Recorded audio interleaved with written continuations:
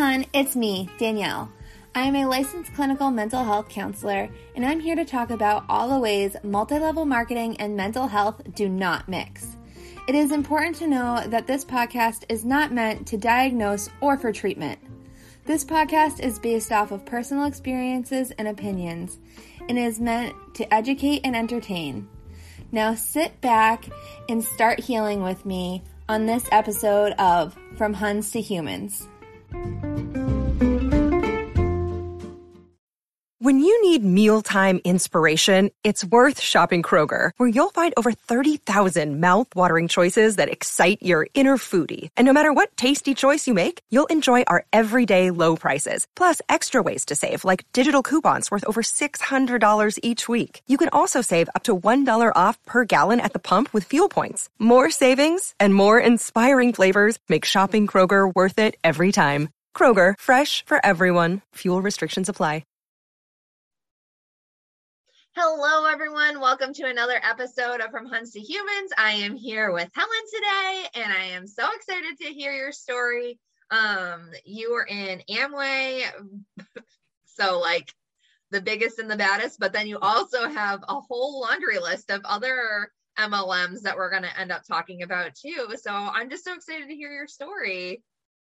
Well, thanks, Danielle. I'm excited to be here. It's taken me a long while to get here, and unfortunately I still am in one MLM, not doing anything, but yeah, so I'm not quite out yet, but that's okay. Yeah, well, I'm sure that it's only a matter of time. It is. It's a matter of getting it done. It's on my list, but it's never actually happened yet, so I will. I understand. My laundry list is so long. It's like, oh, I gotta do that. Oh, I gotta do that. And it's just like one more thing that's like just such a pain to like. The cancellation process for some of these companies is absolutely like mind boggling. Oh, some of them are so antiquated too. And on Melaleuca, you have to fax in to cancel.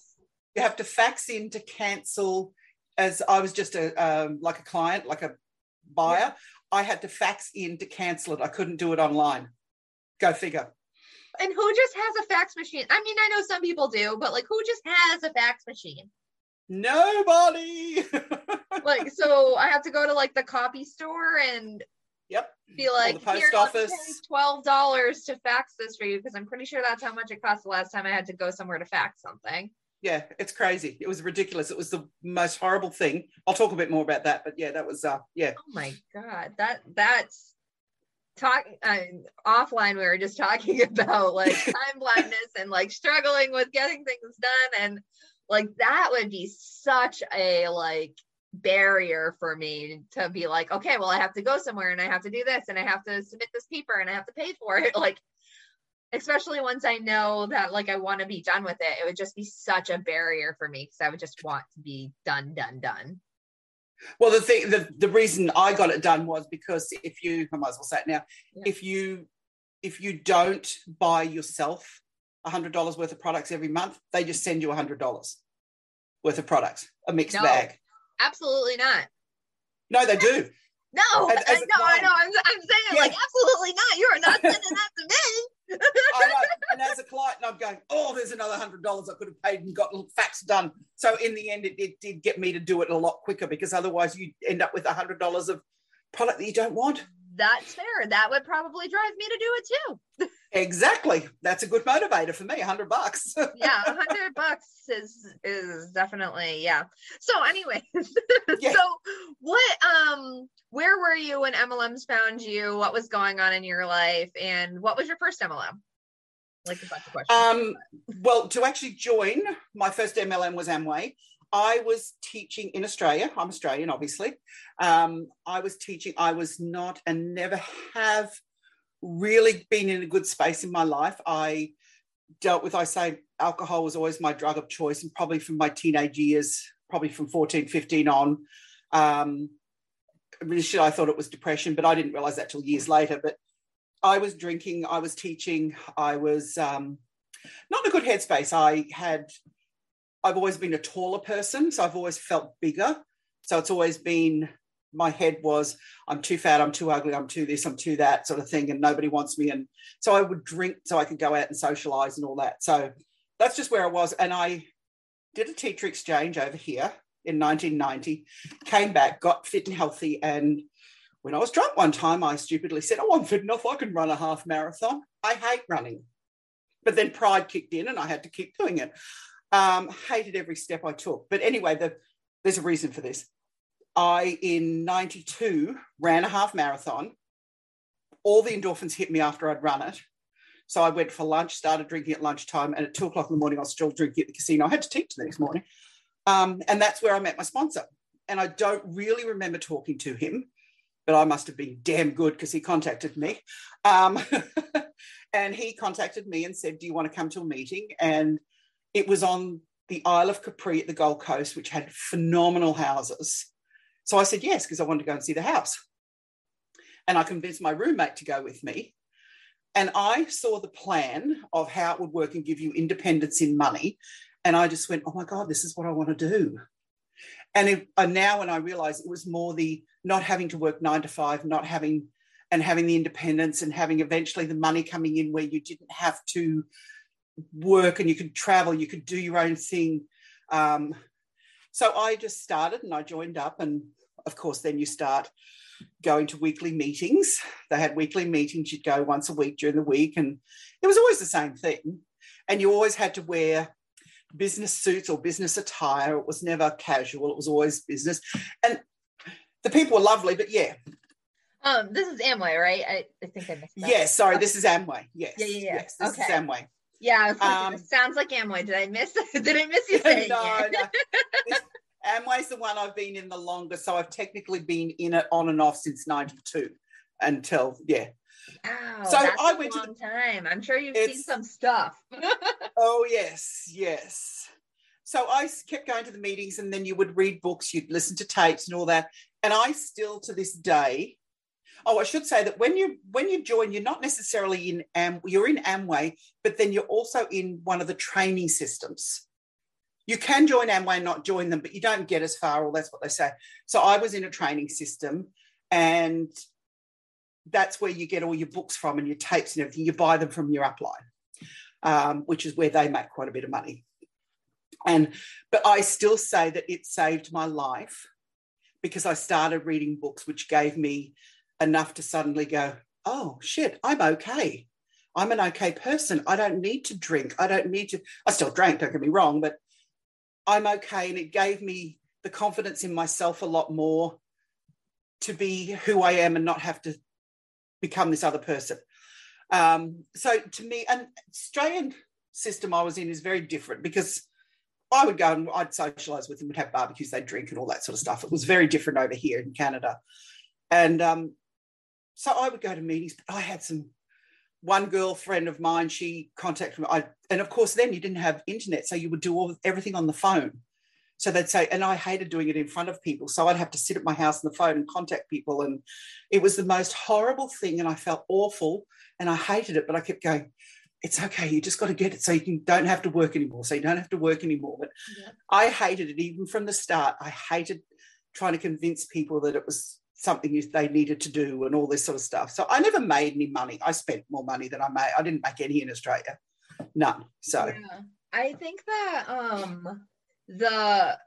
so our society and the way that we structure our 9 to 5 work week and working 40 hours, I think is a big component about why MLMs are doing as well as they are, because there are so many of us, like, we're overworked, we're tired, and like we're not as productive because we're working so much.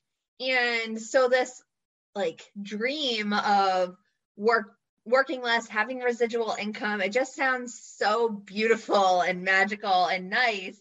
And the way that these MLM companies pitch it, it just sounds like it can happen for anyone, and it can't. It gives you hope. Yeah. It gives you hope that there's something out there. And at that time, there was no internet, so there wasn't any working on online stuff or working from home. And there wasn't really the option we have these days. Mm-hmm. So to me, it just gave me hope that I could, I was getting to the point where I can't see myself teaching for another 30 odd years. Like I was only just early 30s at that point. I was 31 when I first joined. So, yeah. I also wanted to touch on what you said about the self-help books. And I think that that's a really good point because I definitely kind of resonated with what you said too. When I was going through and reading the books, I felt like, oh my gosh, like I have hope. I felt like I could do better. I felt more motivated, all of this stuff.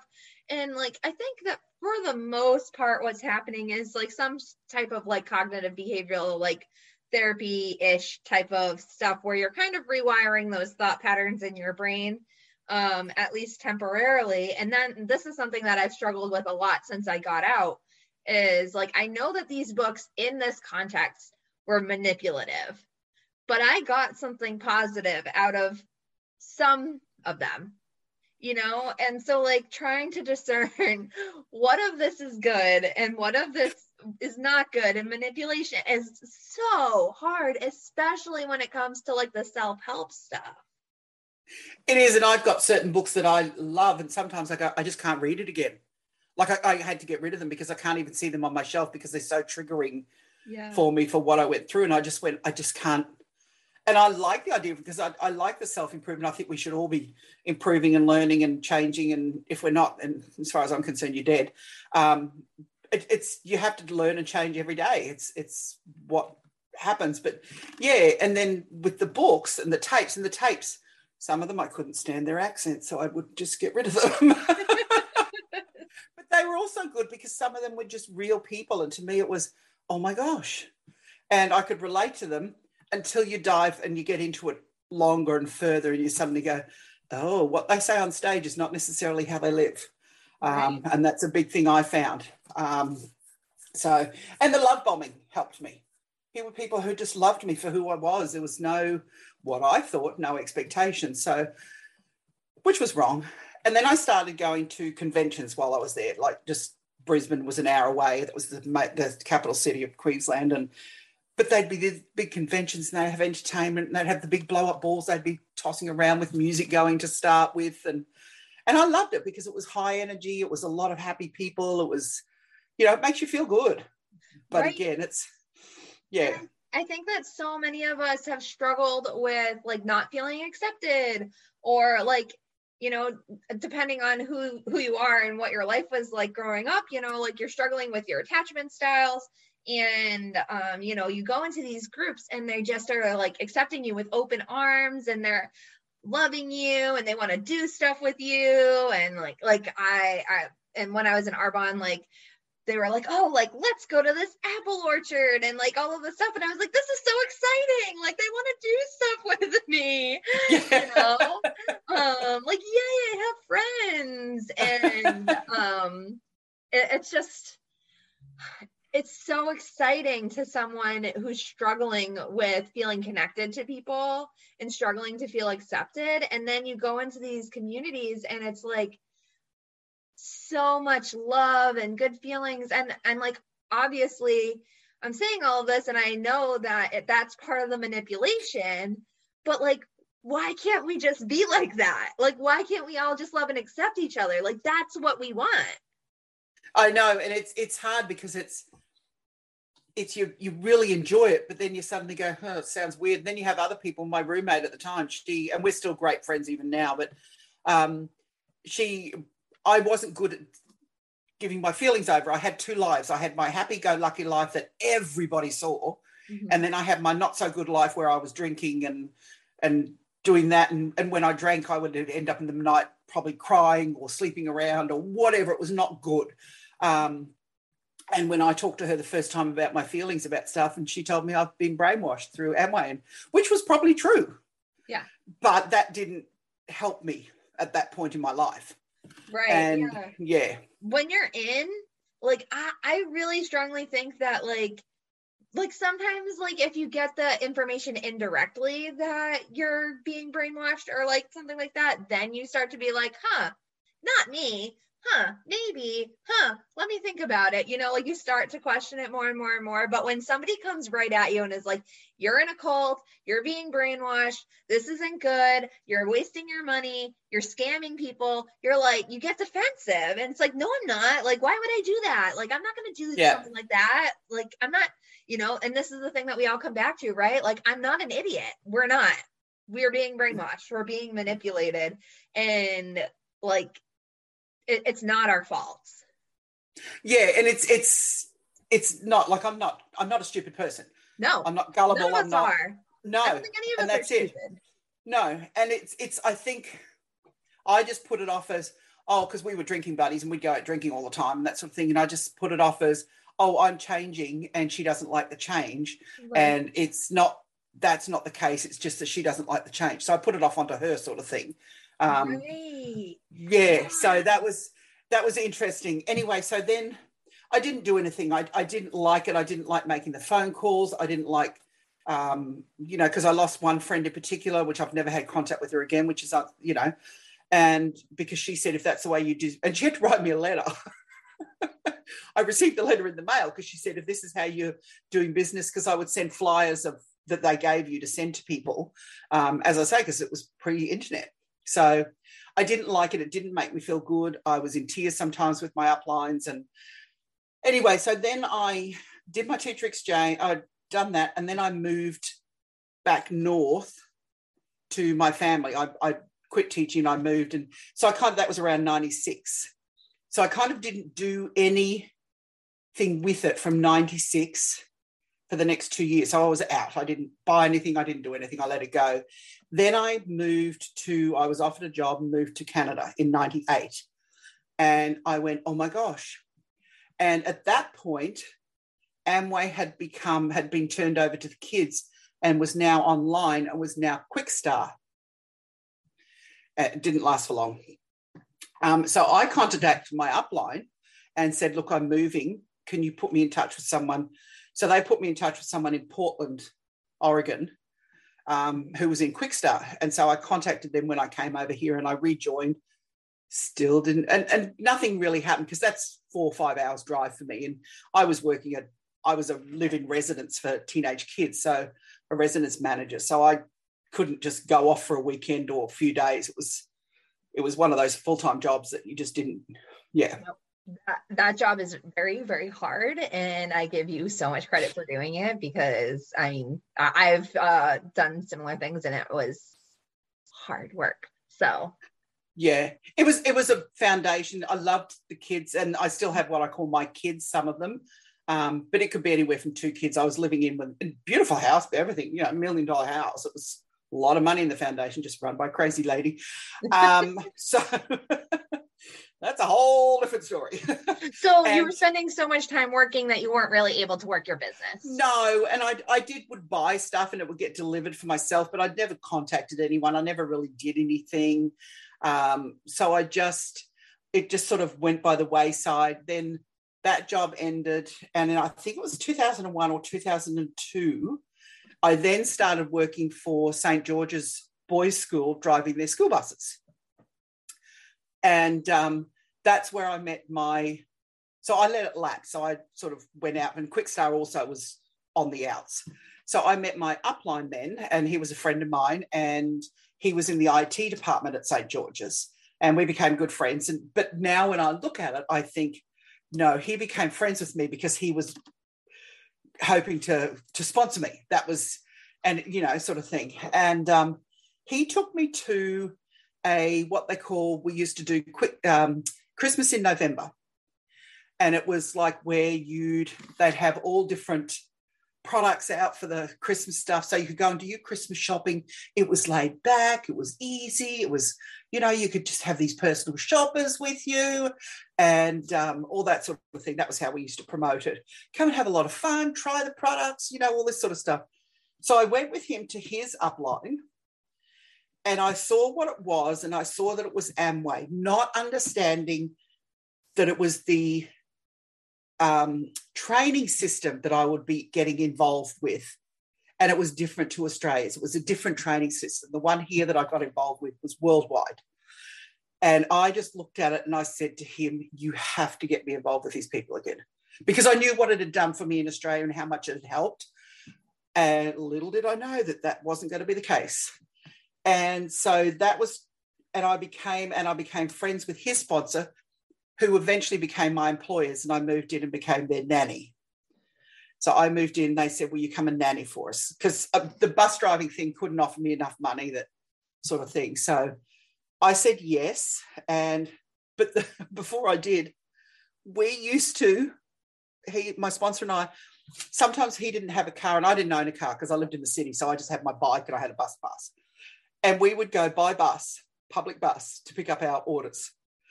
It was the strangest couple of years until I moved into the house. And at one time we went with his car and we're coming back, and then you had to go no matter what. We went in a snowstorm.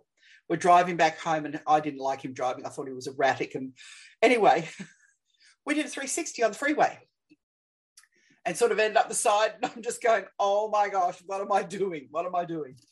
So it was a wild ride. And then they said, will you come and work for us? And this is the deal.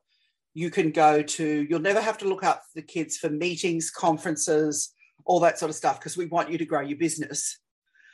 But will you come and live with us? We'll give you a small, I think it was $1,000 a month. I can't even remember. And then they paid for my accommodation, food, and all that sort of stuff. I said, sure, I'd love to.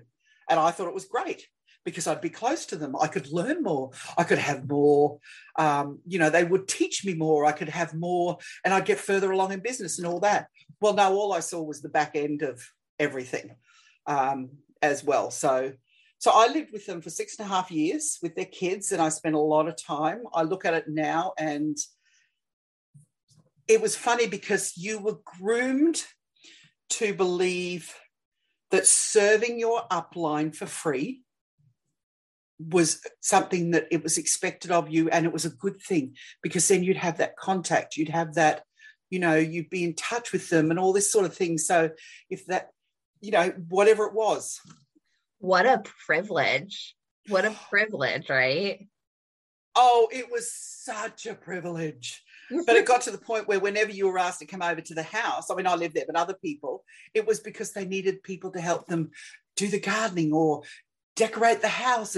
But it's a privilege because then you can hang out with your upline and see the personal side of them and all this. And I just went, and I know people, even I'm friends with now, who said, we stopped going because we felt that's the only reason they ever invited us over. I said, it was. They didn't have friends. They didn't have friends in that respect.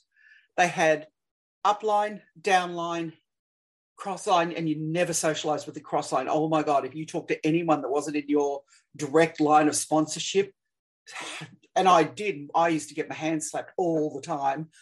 But it's sorry, I keep going to all different things because it's all scrambled in my head. I think that's really important because I always think that's really interesting because like the sideline stuff is just so like, I don't really get it. Like, I know that they don't want you to talk to your sideline because they don't want you to realize, like, they don't want you guys to kind of like commiserate together, or like point out any of the flaws. But you would think that having more connections within the organization is going to keep you in longer. So I don't really get it. Well, the reasons we were giving was twofold. One was business-wise. It's because they may give you incorrect information on how to go about, because they said, this is what you do, this is how you do it. And they said they may do it a little differently. And it's like Chinese whispers, that eventually it might get changed. And also that they do it a little different in their line of, sponsorship than we do, sort of thing. So that was their reason for that. They keep you very isolated. Much as you socialize with them within the group, you don't have anything to do with them outside of those meetings. I remember one time, and this will give you another, this is the personal side of what they tell you. I was looking at like my faith at that time and where I sat and all this sort of stuff. And there was one lady that I really liked. She was so strong in her faith, and I liked her, and I wanted to find out how it was that she kept going with all of this. I had to get permission from my upline, Emerald, to talk to her about my Christian faith, because if I talked to her rather than my upline about it, it took away the chance for my upline to help me or to understand me or to give me direction. And they were in control of every single aspect of your life. Oh. And I had to get permission to talk to this woman about how do you stay a godly woman? How do you keep your faith? What do you do every day to, to do this sort of thing? And whether or not it was the same faith, it wasn't, but I just knew that she had a good basis for whatever she believed in, but I had to get permission to talk to her about it. Wow. Go figure. Yeah. While you're saying that, my brain's just going like my alarm bells of like domestic violence. You become isolated. Right? Yeah, you become isolated. You become where you only talk to the people they want you to. And it's just, and I know my personality started changing. That was the thing that got me. It's because I love people. I love talking to people. I love finding out their backgrounds. My thing is, I don't care what age you are. You could be one and you can still teach me something. Yeah. Everybody can teach you something every day. And I just love talking to people and finding out, particularly older people, I'm going, where, their lives and their backgrounds. And I hated it in the end because every conversation I had felt like it was a ulterior motive. The conversation, you always had to bring out and drop balloons past their heads to see if they bit, and put these little bits to see if they were interested. And we used to practice conversations. We used to do role playing in trainings of conversations to have with people, like starters for conversation. What's your starter? How do you start a conversation? We used to have role plays for objections. Well, someone says they don't have enough time. What do you say? And we used to actually literally role play these conversations. Objections. What if they say Amway's a pyramid scheme? Well, this is what you say. And who else does that? Well, you're saying that, and I'm sitting here going, another thing, right? Another thing that is dual-sided. Like, we do role plays all the time in therapy, depending on what kind of therapy you're doing. Like, if you're working on social skills, like if you're on like the autism spectrum and you're struggling with making connections with people, we might practice how to talk to people. And that's totally fine and good because we want you to make connections, right? But then you take it and you give it to a cult and they take these things and they just use it to manipulate you and to control you and to control who you're talking to and to control how you're talking to people. Like, in this context, they're using it to make sure you're in line with what they want instead of bettering yourself as a person. Yeah, and it didn't fit with my personality. It didn't fit with who I was. It didn't fit. And I just started backsliding in. I didn't like myself, and because it was so awful. And it was just, I'd feel sleazy. And I'm going, when I was teaching, if someone said, oh, well, I don't like teaching, I go, okay, you don't have to. So I would, towards the end, I mean, there was a lot more things that they were in control of your finances. And I do give credit to my upline Emeralds. She was an accountant and she taught me how to budget. I didn't, and no disrespect to my parents. It's just I never learned how to budget and I wasn't good at it. And I think a lot of it is just who I am. But she did teach me how to budget, and there was a lot of good stuff I learned from that. And I thought we were close friends, but anyway. So there was a lot of things that they would keep control of. There was times when I'd be in tears because they go, you can't afford it in your budget to fly home to Australia. When I think about it now, I think, who the hell are you to tell me whether I can go home and see my family? I mean, or, do a trip or whatever. And I just thought, but I followed it. I did it blindly. I just went, okay, they obviously know best. And and I just went, it's so manipulated when I think about it now. It's cultish, it's abusive. It's a friend of mine who's a close friend, and they left first, her and her husband, but he lived in the house too. That's how I met him. He lived in the house with them. They would rent their basement to people they thought were going to do business and do it, or were already in, but they thought they were going to be great. So he was in the basement, and by the time he left, because he'd been there for so long, he could not make a decision by himself because everything had to get passed. If you wanted to spend money, whether it was over and you'd have a limit, like even $10 or $50, for you to spend more than that, you had to get permission from your upline. And they'd look at what it was, what you're buying, all this sort of stuff. The more I'm thinking about your story, the more like like my chest is like getting so tight because I'm thinking about, so you were a live-in nanny, right? Yes. So they were controlling your finances. They were controlling what you were saying to people. Like you couldn't leave. Like you couldn't leave. Couldn't. I had nowhere to go. And they didn't want you to go home to Australia because they didn't want you to take a break from Amway and start to realize that you were being controlled. Like that is like such a domestic violence relationship. Like if you took out Amway and like your upline and everything and you put in a partner, that's an abusive relationship. Like you're just missing the physical abuse, which there isn't always physical abuse in abusive relationships, right? So like it's a really scary when you think about like how south that could go. And like I know that like there are like, you know, people that are into true crime and stuff, like there are cases of like MLM crimes and stuff like that where things like that happen, and like that setup is so scary to me because that could have turned a totally different direction from where you are now.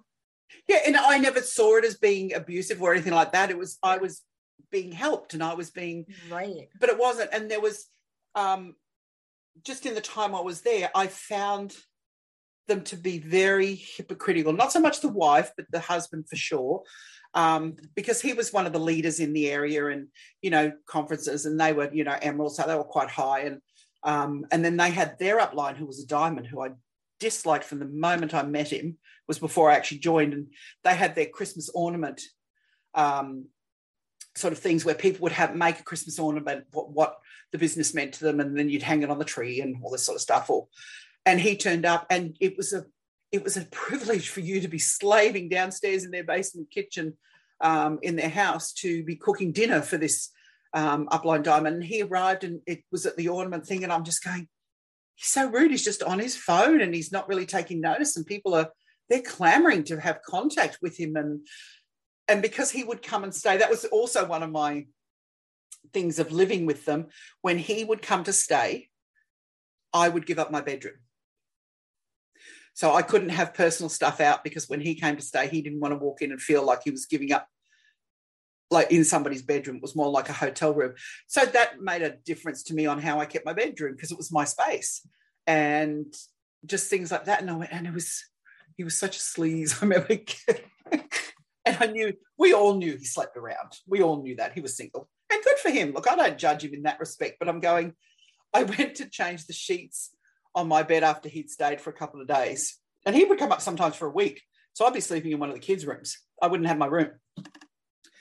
And I went to change the sheets, and I went, oh, that's disgusting. There was a pair of his jocks at the bottom of the sheets. And I went, oh my God, I didn't need to know what you were doing in my bed. I knew, but I didn't need to find evidence of it. So yeah, things like that were just horrible. But anyway, it was hard and I couldn't leave, but I saw, you know, the husband would say at meetings, you know, that he works so hard and that, you know, he never gets sick. And I'd see him playing games on his phone and sleeping on the couch. And I just found him very rude because you'd go to council with them and he would be playing video games. And I felt like, say, put your fucking phone down and listen to me. I need help. I'm asking for help. I'm not succeeding in this. You're supposed to be helping me. You say everyone matters, but I didn't feel that at all. And it was always, as you say, it was always my fault. I wasn't doing enough. I wasn't going out.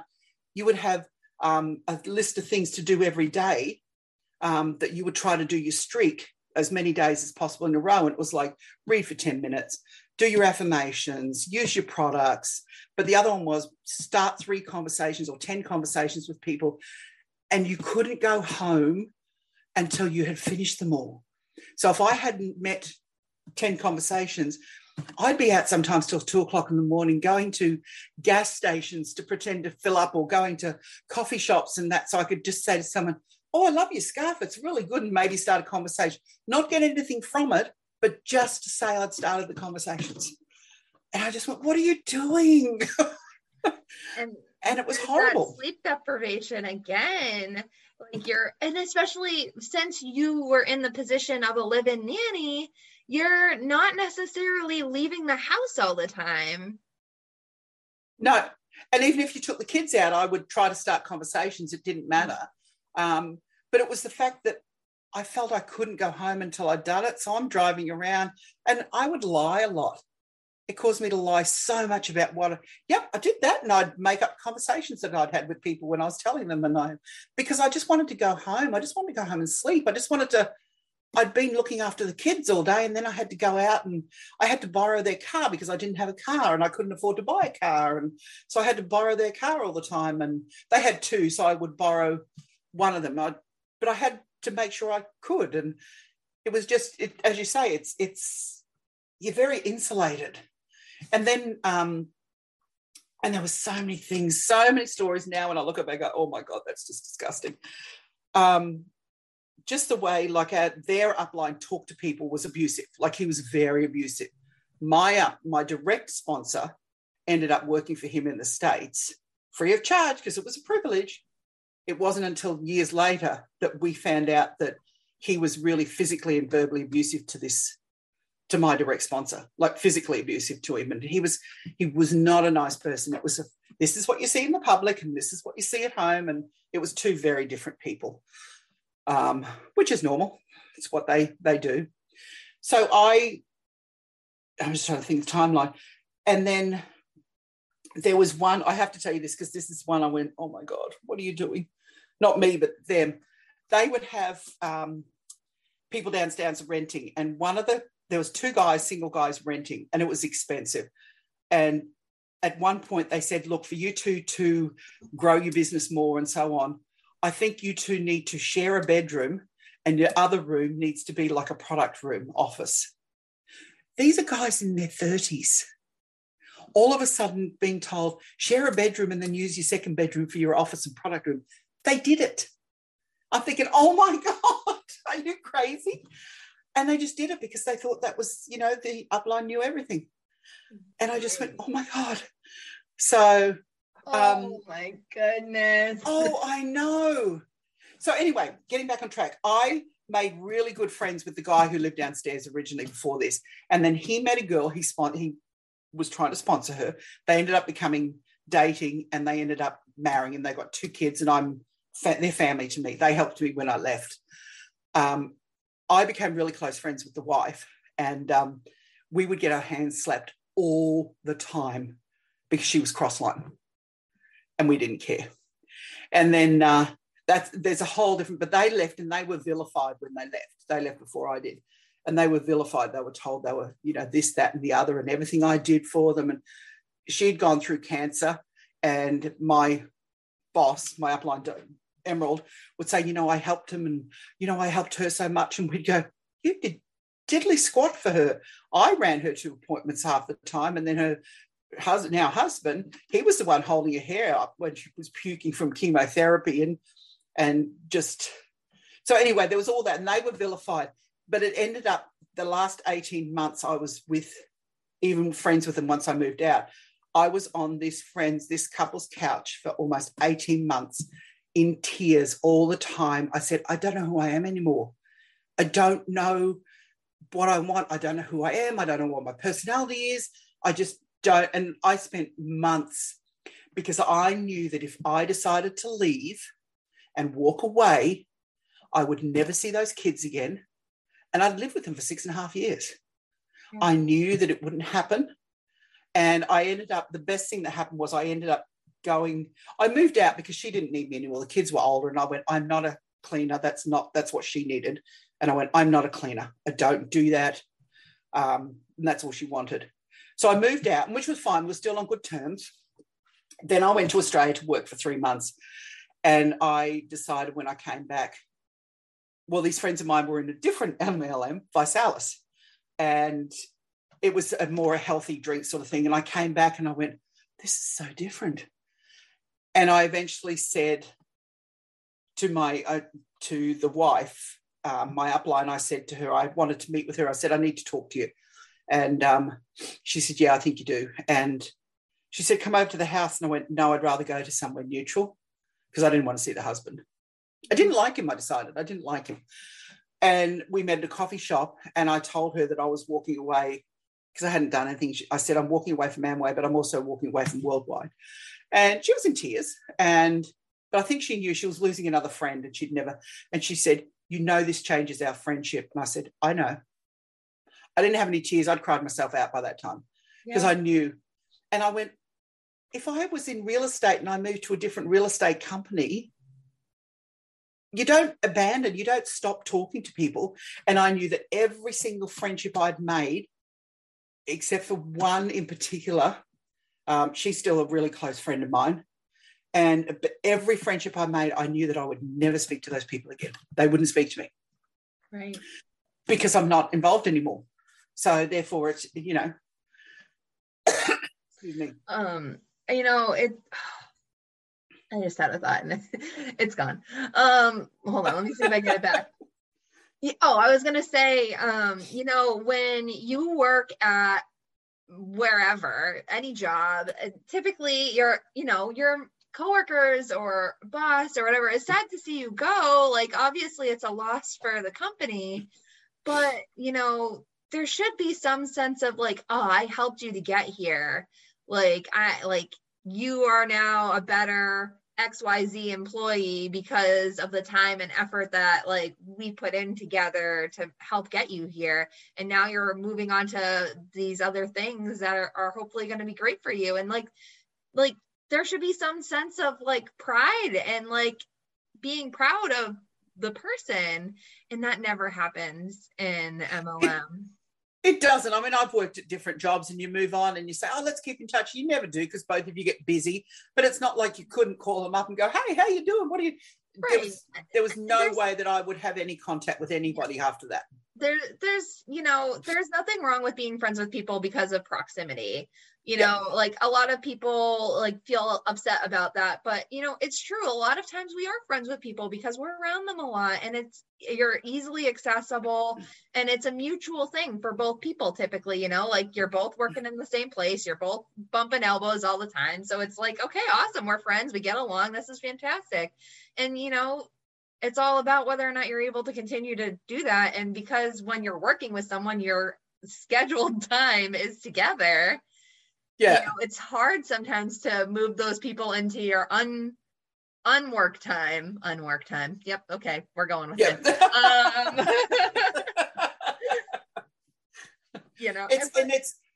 And then I saw, so I left. I made that decision. I left, and the one friend who's still really close friend, she just recently got married, and so we don't see as much each other now, but we still do dinners at least once a month. She comes over. She's a great friend, love her dearly, and she would do anything for me. She's that sort of person. She's the one I've called, and same with her, with me. But then these other friends of mine, I was so happy to be out of all that, and I went there in ViSalus, and they did not approach me. They did not try to do it because they knew where I was at, because they'd been through it all with leaving Worldwide, and they had a lot of trauma. We always joke that we needed to have a worldwide trauma meeting every so often, so everyone can get this. And there was a lot of people that were still friends who had been in Worldwide, and we all used to get together and talk about different things. But I asked them about it, because it was a health thing, and at that point I was always trying to find diets that would work and all this sort of stuff for me, because I've always struggled with my weight. And the other thing I found was that what I thought was the culture was different. You could talk to anybody, you could work with anybody, you could do it, and I still believed in the system, and I still believed in that this was the way I could make money, and I still believed in all that, and it gave me hope that I didn't have to work 9 to 5. And so ViSalus just seemed better because you could go to these meetings and wear whatever you liked. Amway, you had to wear a suit, or you had to wear, suit business attire. And I went, you say it's for everyone, but then you make everyone change to fit the mold. Whereas ViSalus didn't seem to do that. So I kind of liked that. So I got involved with them, and I did great on it for a while, not making money, but health-wise. Made a little bit of money, but not a lot. But in the end, I saw how they got treated when they made a lot of money, and they did well in it. they had an autistic son. So they needed $40,000 a year minimum just for his, he got diagnosed at 2. So they needed it just for his behavioural interventionists to help him. That was they needed for him, let alone for them with their daughter and them to live. So they did make money. They did do well. But then I saw how they were treated when she got sick and she battled cancer again, and then she got sick. And the husband said, I have to step away because it's time for me to look after my wife. Well, you'd think that he had made the worst decision in his life.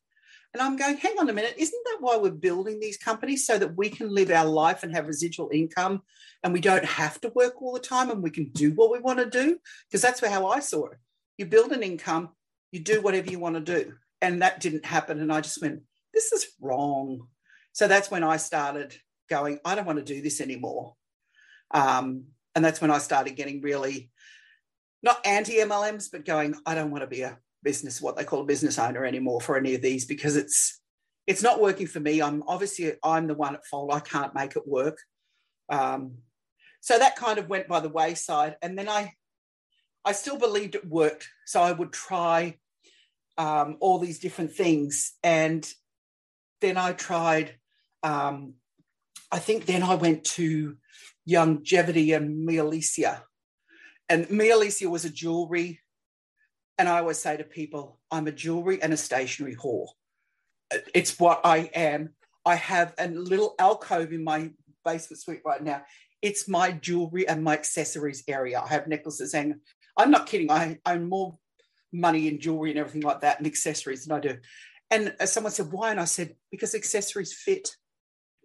I grew up not being able to buy clothes in the store or not feeling like I'm, thin enough, small enough. Accessories fit. You never have to worry about scarves fitting you or necklaces or earrings or handbags or, that sort of stuff. So that's why I do love it. I love the sparkle. I love the jewelry. I love that. So I did that, and then they changed to Youngevity, which was then that brought in a lot of other companies similar to Amway, where you had all these other companies that you had access to that you would get money on.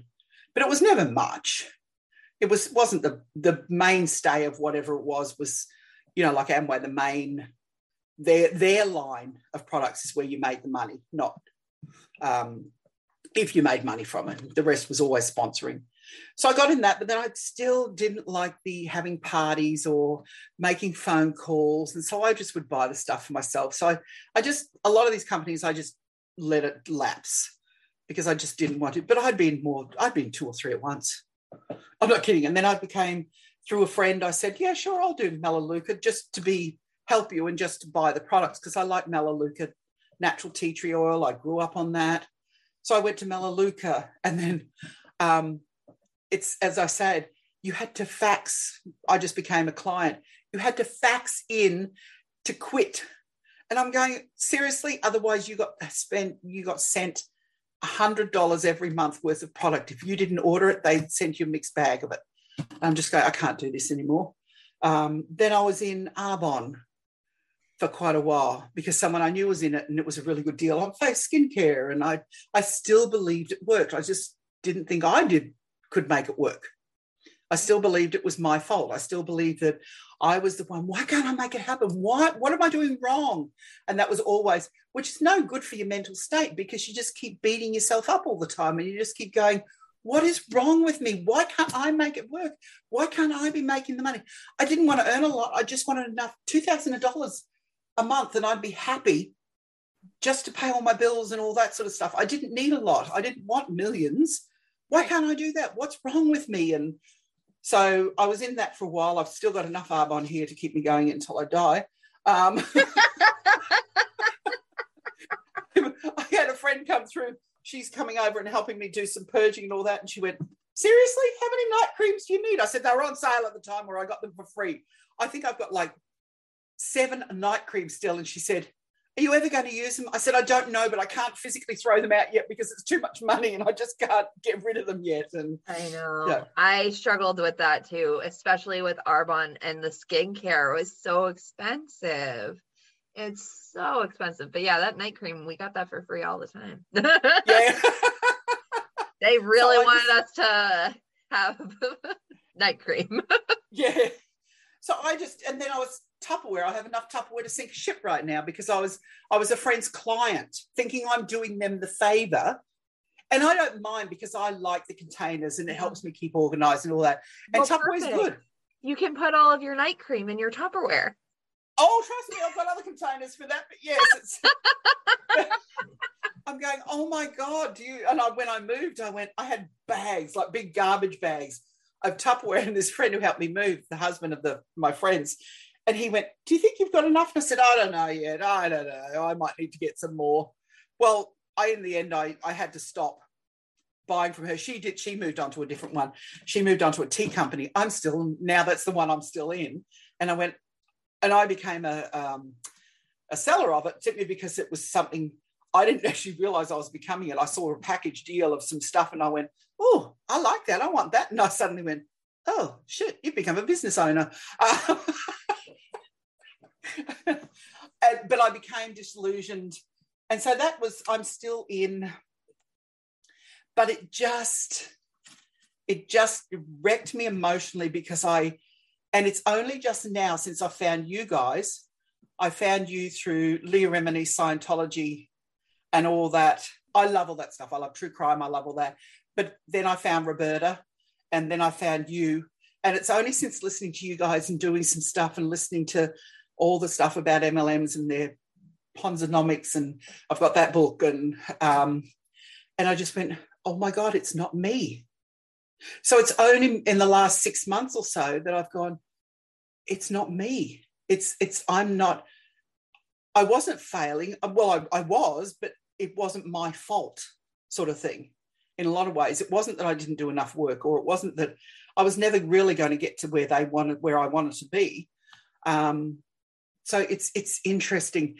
So I still don't know what I want to do because I'm just diving through all this and trying to make myself realize that I'm okay, I'm intelligent, I'm bright, I can do whatever I want, I can succeed and all that sort of stuff. So, and look, I'm turning 61. Well, I'll be 61 probably by this time comes out. And I just went, I still don't know what I want to do. And it's a struggle because it's emotionally, and I'm going to have to do something, but it's hard. It's because, and there's so many triggers that come up all the time.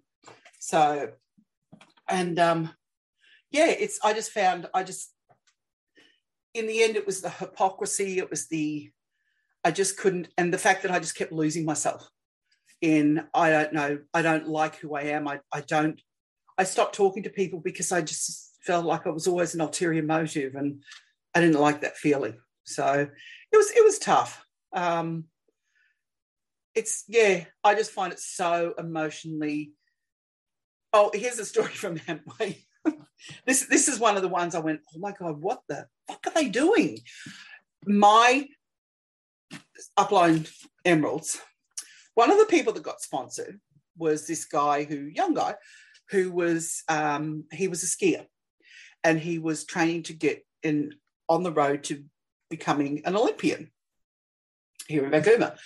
And one of the ways they got him involved was, well, wouldn't it be great if you could build your business and then you wouldn't have to worry about sponsorship and you wouldn't have to worry about trying to do a job and training for the Olympics and all this. And it makes perfect sense. It's just not necessarily the way to go about it. Like, it makes sense. You've got money coming in. You don't have to have a job where you can still train. You can do your job, part-time. It's never freaking part-time. It's more time than you want to do. Anyway, it wasn't until after I'd left, I suddenly heard that they had convinced him to stop training and going for the Olympics and work at his Amway job, his Amway business, full-time. And I was horrified. And I thought, how dare you tell someone to stop training for their Olympic dream and to work on your business? And it just, for me, I just went, oh my God, that's one of the ultimate. I went, no, that's just manipulating to its extreme. So, and there was a lot of cases like that when, people were told to do certain things, and I just couldn't do it. I just couldn't do it. But I didn't see there were a lot of other options at that point, and I wasn't you weren't allowed to go onto the internet and you weren't allowed to look up things. And they'd say, well, if you go on and you hear stories like this about, you know, your diamond, they're all lies. And he was abusive. He was abusive to his wife. She was sort of, you know, his ex-wife. And there were stories and you were told, well, no, it's just, you know, it's like anything in the cult. It's not, they're all false and they're all, you know. So it's been a road. Yeah. It's been a road. So from 92, and I'm technically still in it. So it's been 30 years. Yeah. That's a long time. But I'm so glad that you're finally on the other side. Well, you're almost there. You're just got one toe left. Yeah. Got one toe in. Yeah, exactly. One more. So, but it's still taking a long time for me to unpack exactly what's gone on all those years and how it's affected me. And, you know, it's hard because you don't want to believe that of yourself too. That's the problem, is I don't want to believe that I got caught up and I got so far down the rabbit hole, but you don't think you're down a rabbit hole until you're so far down and you just go, oh, how did I get here? It's like, you know, how did I get to the point where someone's telling me what to do every second of the day? And how did I get to the point where they're telling me that, well, don't have contact with your friends or family if they don't support you? And how did you get to the point where, you know, you just don't go out anymore unless it's these people that you're socializing with? And so you're telling me I can only talk to in this organization. In this organization, I can only talk to my direct sponsor and my upline. And then the next in line was our diamond. I didn't have anyone else to talk to. Right. And I just went, this is crazy. So there you go. That's the basic story of mine and how they've messed me up emotionally. And trust me, I can do that all by myself. I didn't need anyone to help me with that. We are all perfectly capable. Oh, yeah, I can do that all by myself. Well, this has been amazing. Do you have anything else that you wanted to touch on before I ask you my final question? I don't think so. I mean, there's so much more, but it's so much to unpack in one because it was a span of 30 years. There's so much more to do. And I think I've said everything I need to say right now. All right. Yeah. Well, thank you so much. So the final question is, what is your anti-MLM why? My why is that I guess I want to get myself back. And I don't like the fact that they change people so much and change them emotionally. And it is so triggering. And you change emotionally so that your whole personality changes. I don't care who you are, your personality changes because you're told to change. You're told to fit into this and this is what you do. And I'm just going, and all the people, most of the people in it, as we all say, most of them are really good people, and I hate seeing them in it and changing and struggling and thinking it's their fault, and it just messes you up so much. So that's my anti, and I'm just going, you're preying on people, and you're preying on people like myself who were vulnerable at the time, and you take advantage of it. So I hate the fact that they change people so much and mess them up so much. So that's my, I guess that's my anti. Yeah. Yeah. That's awesome. Thank you so much. Can you let people know how they can find you if anyone connected with your story or wants to chat more? Yes, Instagram, I'm Dragonfly Helen. A lot of stuff, I love Dragonfly, so a lot of my stuff's Dragonfly stuff. So I'm Dragonfly Helen. I think that's what it is. Yes, that's what it is. I am on Facebook, Helen Winter. Again, I think it's just Helen Winter. And I'm also thinking of going back to, I like writing, and I write how I speak. So I've got a blog, which I haven't done in years, but I'm thinking of going back to blogging, which makes me happy. And it's called More Arse Than Class, which is definitely an Australian saying. And it's just a mishmash of everything. It's not anything in particular. It's just about me and what I've gone through. And I talk about the depression side of my life and things like that. And so that will be up and running again more. So I want to get into that, but that's about it. So I don't do TikTok. I don't do tweets.